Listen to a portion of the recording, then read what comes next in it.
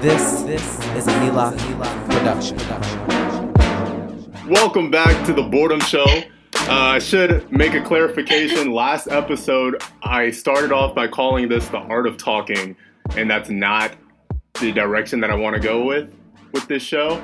And so right after the show, actually, I changed the name to the Boredom Project because I have been incredibly bored, and this will be a project that I'm going to put a lot into.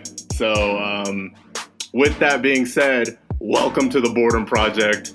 Today we have a special guest, longtime friend, Linnea O'Donnell. We went to high school together, and she is now studying television writing and production at Chapman University. Linnea, welcome to the show.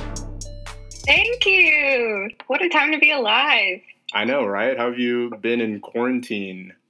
I've been doing okay. I've taken a couple ACC classes, and I just signed up for a couple things like on the Harvard online and the MIT online courses. So I'm also trying to work on my portfolio a little bit. But so you're really getting into the online schooling deal. You'll probably be ready for the fall. I'm trying. But sometimes all you can do is just get up and water the plants. That's exactly something my grandma would say. Your what? My grandma. Oh. We are one. You guys are one and the same.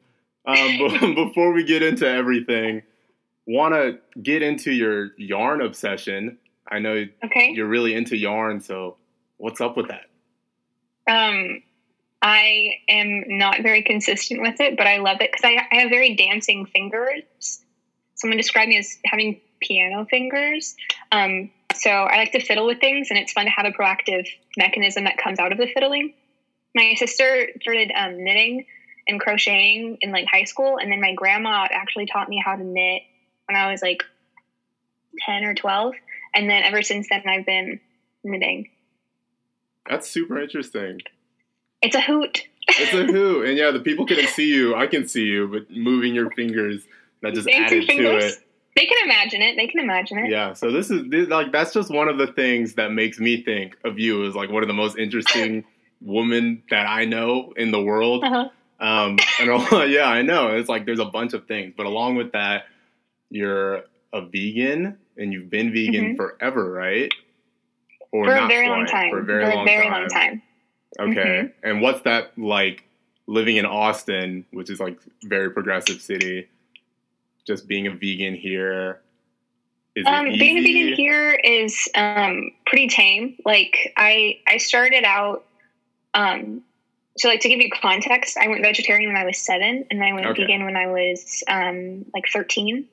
And it was eggs that really pushed me over. That was the hard thing for me to cut off. But in Austin, it's super easy because it's very trendy to be vegan nowadays. 10, 15 years ago, it would have been harder.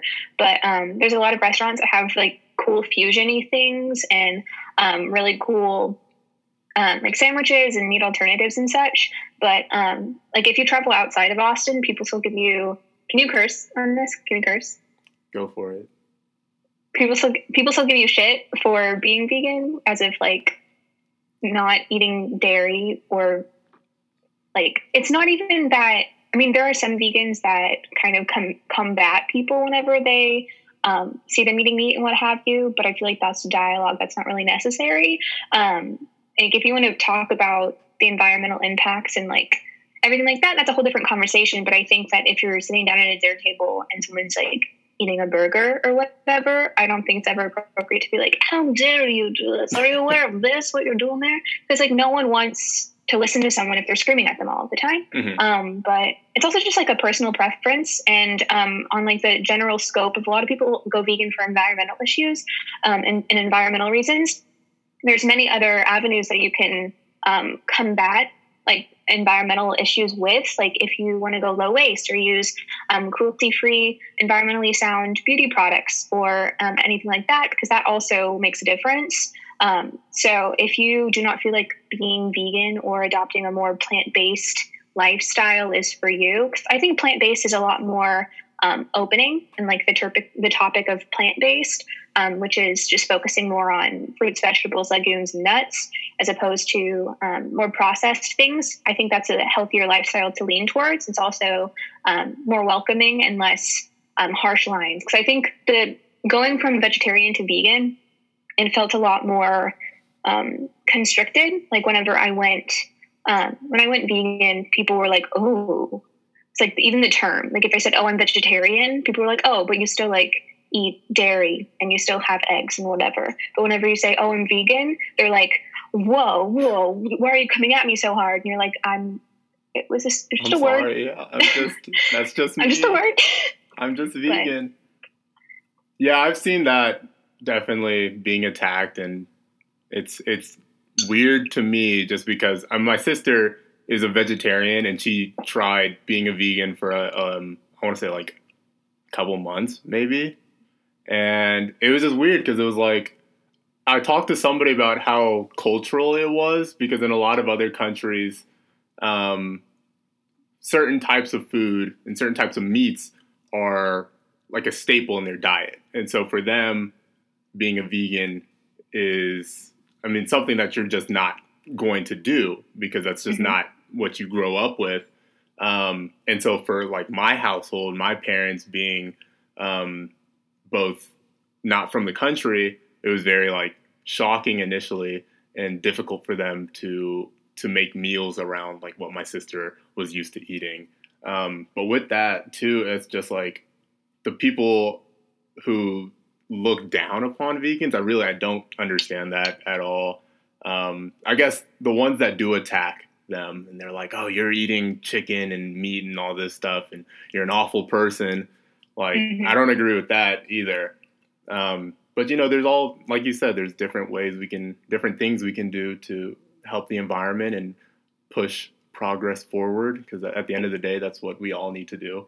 There's also like a certain level of like socioeconomic status that assists you in being vegan. Because like, especially in Austin, the restaurants that I spoke about earlier that have more plant-based options and like vegan options are usually more expensive. Like you're hard pressed to find stuff that's less than $15, like $10, $15. That range is like on the lower end of things. And feasibly for one person for one meal, that's not, especially in this climate right now, and just like generally speaking, that's not a feasible amount of money to pay for one single meal.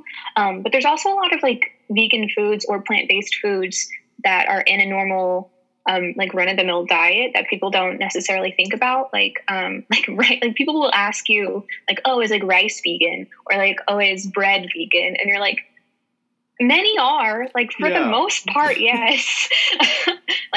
But I mean, with bread, sometimes there's eggs in it, but that's a whole different kettle of fish. But I do think that a lot of people who are like the self-righteous vegans that are like, "I'm vegan and this is like my blah, blah, blah, are kind of muddying the waters for everybody else and having those open dialogues about like what it means to be more that environmentally conscious.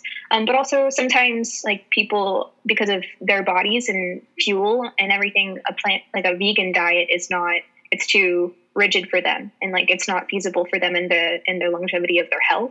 So yeah, but yeah, it's a do lot what about... you can, do what you can, drink water. Speaking of water, I just saw the episode. I know, no, taking that. Speaking of water, I just saw the episode of Down to Earth with Zac Efron. It was the second episode, and they had the water sommelier. Yeah. Which was absolutely crazy. I would love to be a water sommelier. I feel like you do a really good job at it. I'd be like, "This water has notes of water." What was it? Minerals? Notes of...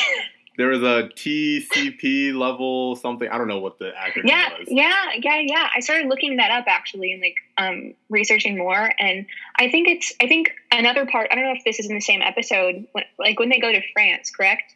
Yes, they go to France. Yeah. I just think that was also really cool to learn about how the French people take care of all persons in regards to water quality, because water is not water. Like, I mean, Flint, Michigan is still like not doing great. And there's in like bottled water, yes, is water, but is not necessarily the kind of water that your body needs. And it's just crazy to me that water, which is such a basic human need, is a luxury for many people, and is even like high quality water that will be properly hydrating and nutritious for you, is not available to everybody. But I think that America as a society needs to look at other places and see what good they're doing and then try to adopt those practices. But, priorities. Yikes, priorities. Yeah. And so like with that too, I wasn't really going to get into this today, but I feel like we should talk about it, just because you seem very keen so far about environmentalism. No. Huh? I said, oh, no. Oh, no, environmentalism and what we're doing here in the U.S. and what we can be doing better. Like you said earlier, I mean, there's multiple ways to get involved. You don't just have to drive a Tesla or a Prius or go vegan. There's multiple things that you can do, and I feel like you're a big advocate of that. So what are some things, putting you on the spot here, that you think people, like small things, because I mean, nobody's going to just get up and if they haven't been doing something already, take a leap of faith and just start going like zero waste all of a sudden. But what is like small steps people can take?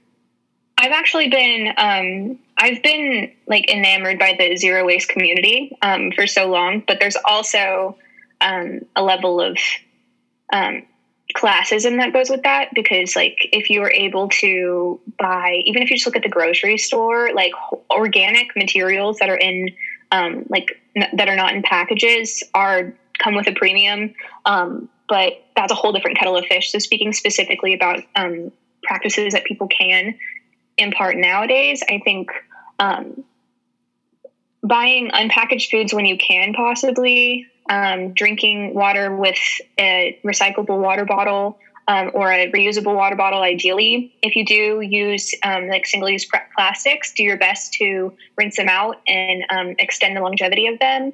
Stay away from styrofoam.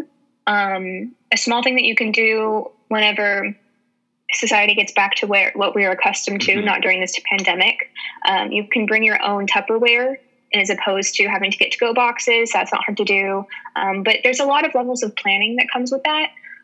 So just from an environmental standpoint, like turn off lights whenever you're not using them, turn off water when you're not using it.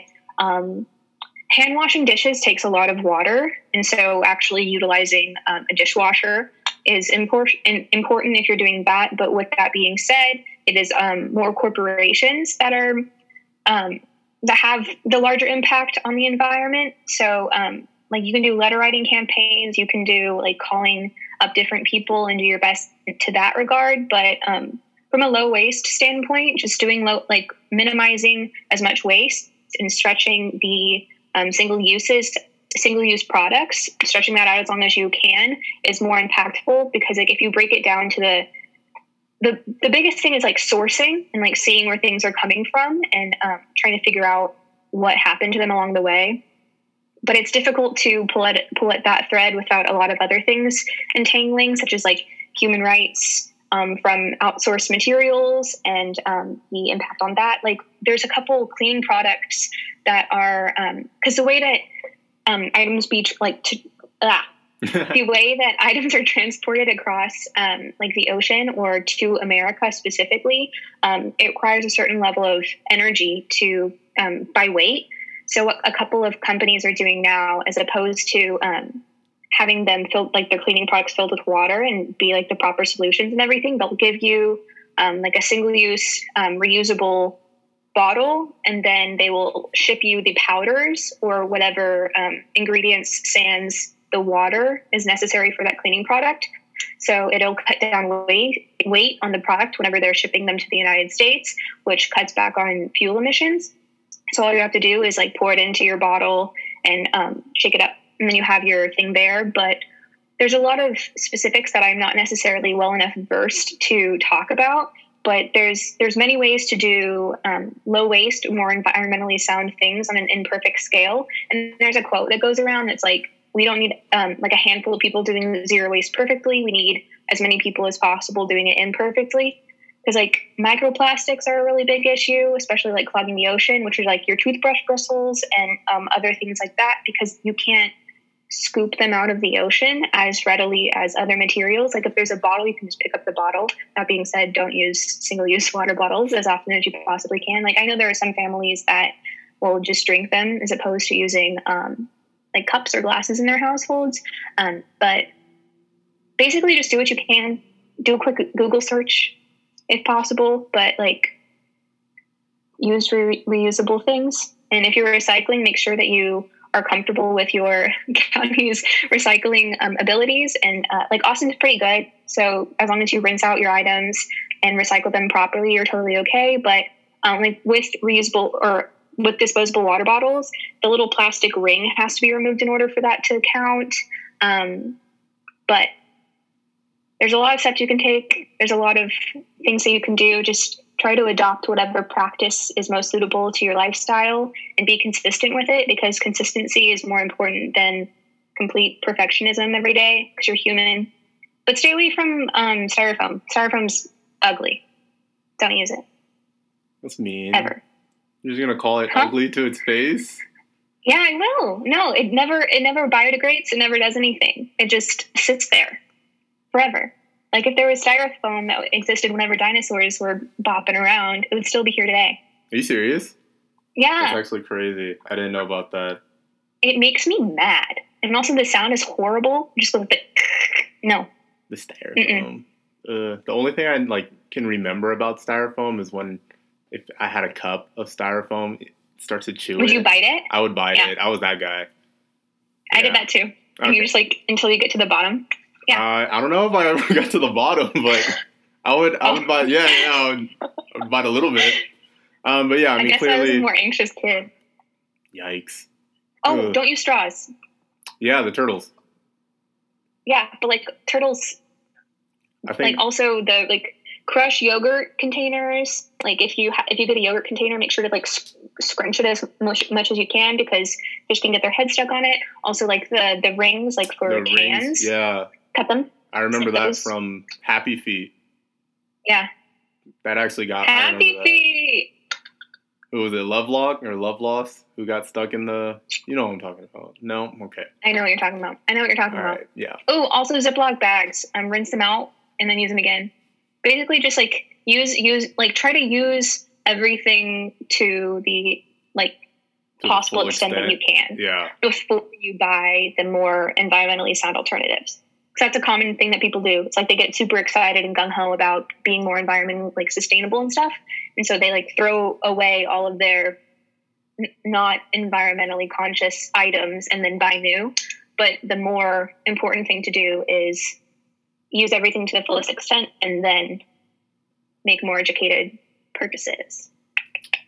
So literally like my family right now with Goya, not the same, but we were like, gosh, we don't want to buy Goya anymore, but we just have a bunch of Goya, so we're going to use it to the full extent. And then flip it off as you put it in the recycling bin. Exactly. Anyways, taking a complete 360 now, let's get into movie making, directing, producing. Talk to us about what you're doing at Chapman and what you want to end up doing in the industry, in Hollywood and movie making, filmmaking. Sure thing. Well, at Chapman, I'm a TV writing and production major. I chose TV because it's the more well-rounded of the majors that are offered at my school. I went because, like, in the real world, REEL, I went to write, direct, act, and produce. So I wanted to be comfortable with all avenues of it. And also I think it's really important, especially for people who want to be leaders in their profession, to understand, at least on a base level, what the jobs are for all of the different people that would report to them. Because then you can kind of check people and make sure that they're doing their jobs efficiently and offer alternatives if need be. And also it's important. There's a lot of lingo within the film world that's kind of dicey, especially like cinematography is a little bit spicy. Spicy meaning like new and funky. Yeah, so I write and I help sound design. I love sound design, which is super cool. Foley, which is you probably have seen a couple shorts or something about this where people will, this is something you do in post-production. So the base levels of filming, there's pre-production, there's production, and then there's post-production. And so pre-production is like all of your planning and your paperwork and all of that kind of stuff. Production is whenever you're actually filming. And then post is whenever everything gets edited together. You go back for ADR, which is automatic dialogue, something Yeah, something like that. It. It's whenever it's when you go and if the audio is bad on a take, you have the actor come and say the line over again. And sound design is super interesting because that's you can add to the mood, and you can also like add the score and different sound effects that make the narrative more compelling. So I'm getting more into that, and also like it kind of feeds into music, and I love music with a burning passion. And so as like also a fun quarantine activity that I've been doing, I've been making songs and like beats out of sounds that I hear in my everyday life, which is super fun. But ideally I would like to have my own TV show. I'll probably work my way up somehow. That exact path is TBD. But I would like to have my own TV show and potentially my own production company later on down the road, because production companies are the ones that get to kind of like, they go through all of the scripts and decide what things they want to make into production and want to put out there, which is super fun. So we shall see. You think that'll ultimately be, having a TV show, would that ultimately lead as like a stepping stone to production or having a production company? Or is that just something like, if it happens, it happens, or I'd really like this to happen? Well, from a feasibility standpoint, having your own production company takes a lot of money. Mm-hmm. So it depends on what avenue is, because I'm going to keep exploring as many avenues as possible from a lateral standpoint, and then see what takes, kind of a deal. But having your own TV show and having like your own projects or your own set of projects, you build up a rapport within the industry, which gives you more cred. And so you're more likely to have your own production company. Like Reese Witherspoon made her own production company a couple years back, but she has been a notable actor for most of her life. So she has some money in the bank that is not currently in Linnea's bank. Gotcha. But so it's kind of like a general overarching plan, but the order of things, I don't really care that much about what order events occur, but we shall see. Is there? I want to mix up. You want to mix it up? Mix it up. Yeah. In a bowl. Mm-hmm. Is there something? Is there like an avenue, since you've been talking about various aspects of it, and you're studying various aspects of filmmaking and production, everything? Is there one that you find yourself being a lot more passionate about, or is it still kind of just, all over the place right now and you're trying to grow into something? I love most aspects of storytelling and most aspects of, I think the most beautiful thing about cinematography and about film and about TV is that it shows empathy in like a wider scale, because it's easier for people to, it's like something about it whenever you go to see a movie or you're watching a TV show or whatever, you are drawn into these characters' lives and you're drawn into these scenarios. And I love that level of empathy and compassion, because I think it's a strong avenue for propelling society into a more progressive trajectory. So I really love production, but what aspect of production, not really quite sure. I would love to be a director, and a director is involved in all avenues of production, from pre-production, actual shooting, and post, because it's their interpretation of the script. And so on TV shows, the writers of scripts and the actors have more power. Directors are more come and go. Like some longer term TV shows will have numerous directors that have floating in and out, whereas a movie, your director is the head honcho, whereas like on your TV show, your showrunner or the showrunner is in charge of scripts and like kind of keeping continuity within the characters over the trajectory of the show. and they're going to have more power, as are the producers. But I also love acting, and I love performance in that regard. So I don't know. It's really hard. It's really hard to say like specifically what I would want to do, but just all avenues of story are really compelling to me. And like if you can change a person's way of thinking or get them to feel for a character that they wouldn't normally, even for just a second, I feel like is really important and really impactful. So like as a director, actually I feel like you explained what I'm about to ask. So I'll ask instead, Okay. I'll ask instead, what do you think makes a good director? I think a good director is someone who is good at communicating is it like an effective communicator? Because you are in charge of making sure that the actors feel, or the talent feels comfortable and supported, and like that they can grow within those characters. Because there's a lot of times that I've acted in student productions, and the directors have been, but that we're in a learning environment, so I'm not expecting them to be perfect, but a lot of times directors get so caught up in their head and their vision that they can't effectively communicate what they're expecting from the actors. So it'll get a little bit tense. And also, a good director is organized, at least in like their vision. They need to make sure that they know what their vision is meant out to be. And also they need to be adaptable, because whenever you get onto the physical production of things, depending on what the first AD is, the first assistant director, and their main job is to keep the production on schedule. And there's different things that go into line with that, but they're making sure that you can get every shot of the film that you need to within the confined time. And they're also in charge of like dealing with child actors and that kind of stuff. And then they have assistants and everything like that. But a director is adaptable, organized, empathetic, an effective communicator.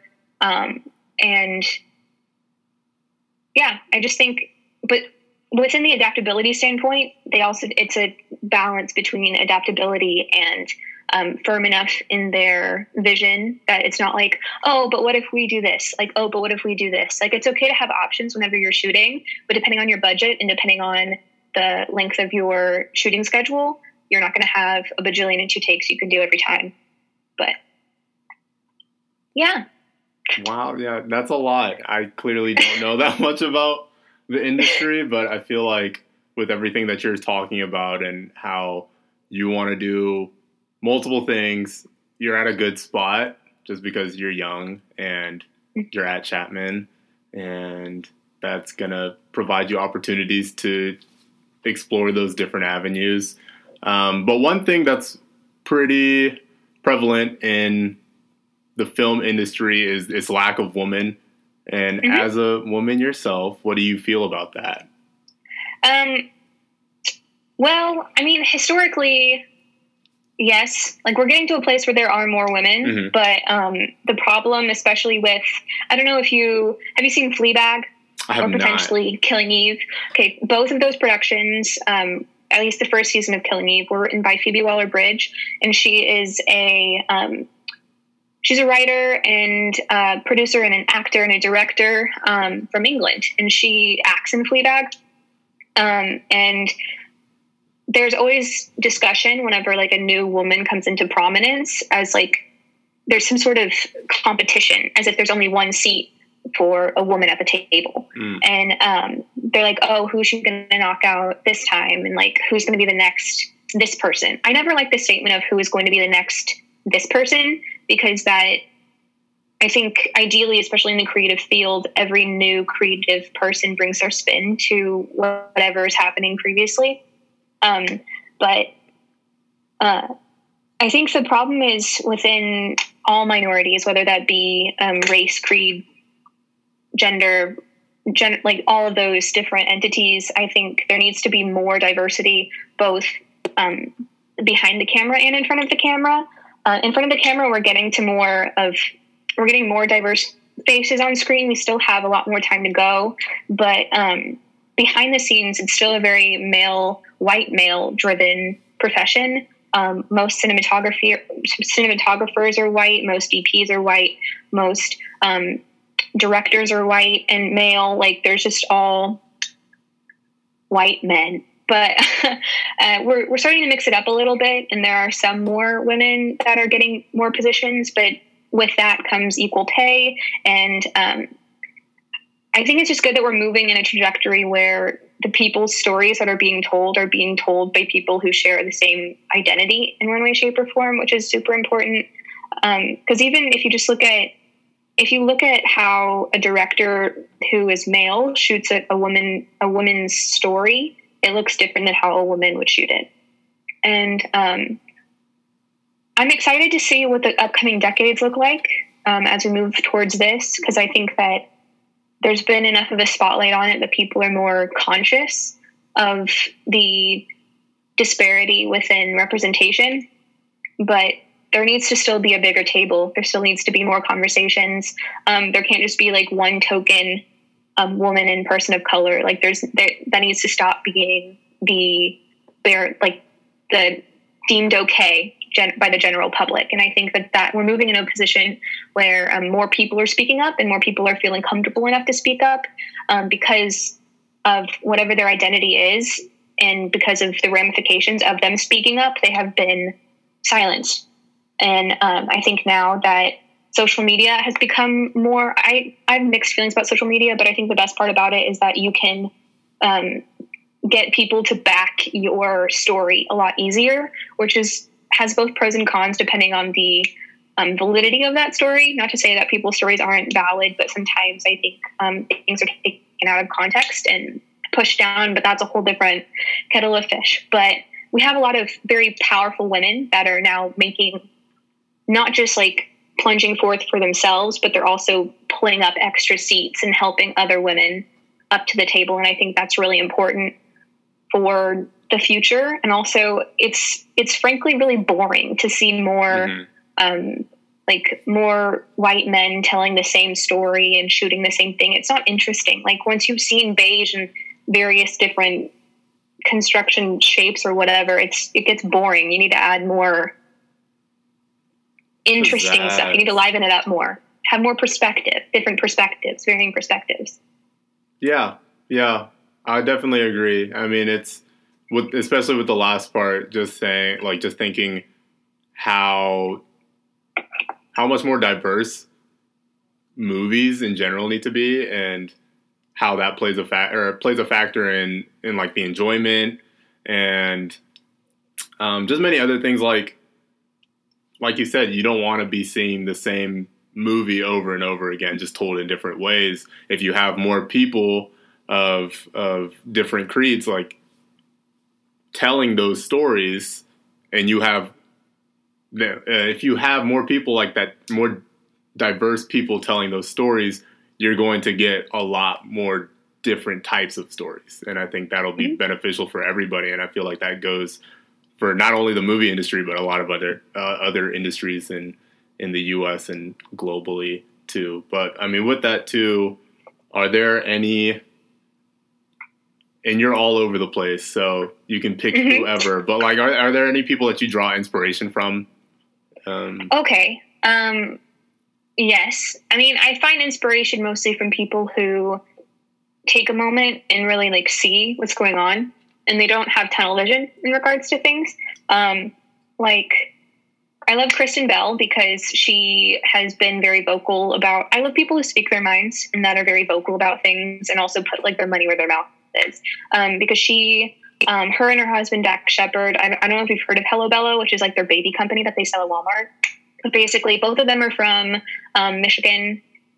Yeah, I think they're from Michigan. And they were raised in like middle, low income areas. And so they saw how people were treated. And now moving in California, and now they have more money behind them.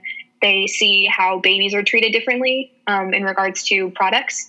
So like their tagline was like the mom's approved products at the dad's price or whatever. So their goal is to make clean and healthy baby products for people who are of a different socioeconomic class than California market caters to. And I think that's really beautiful. Also, like Reese Witherspoon, back to her company, I think it's called Hello Sunshine, I believe, something like that.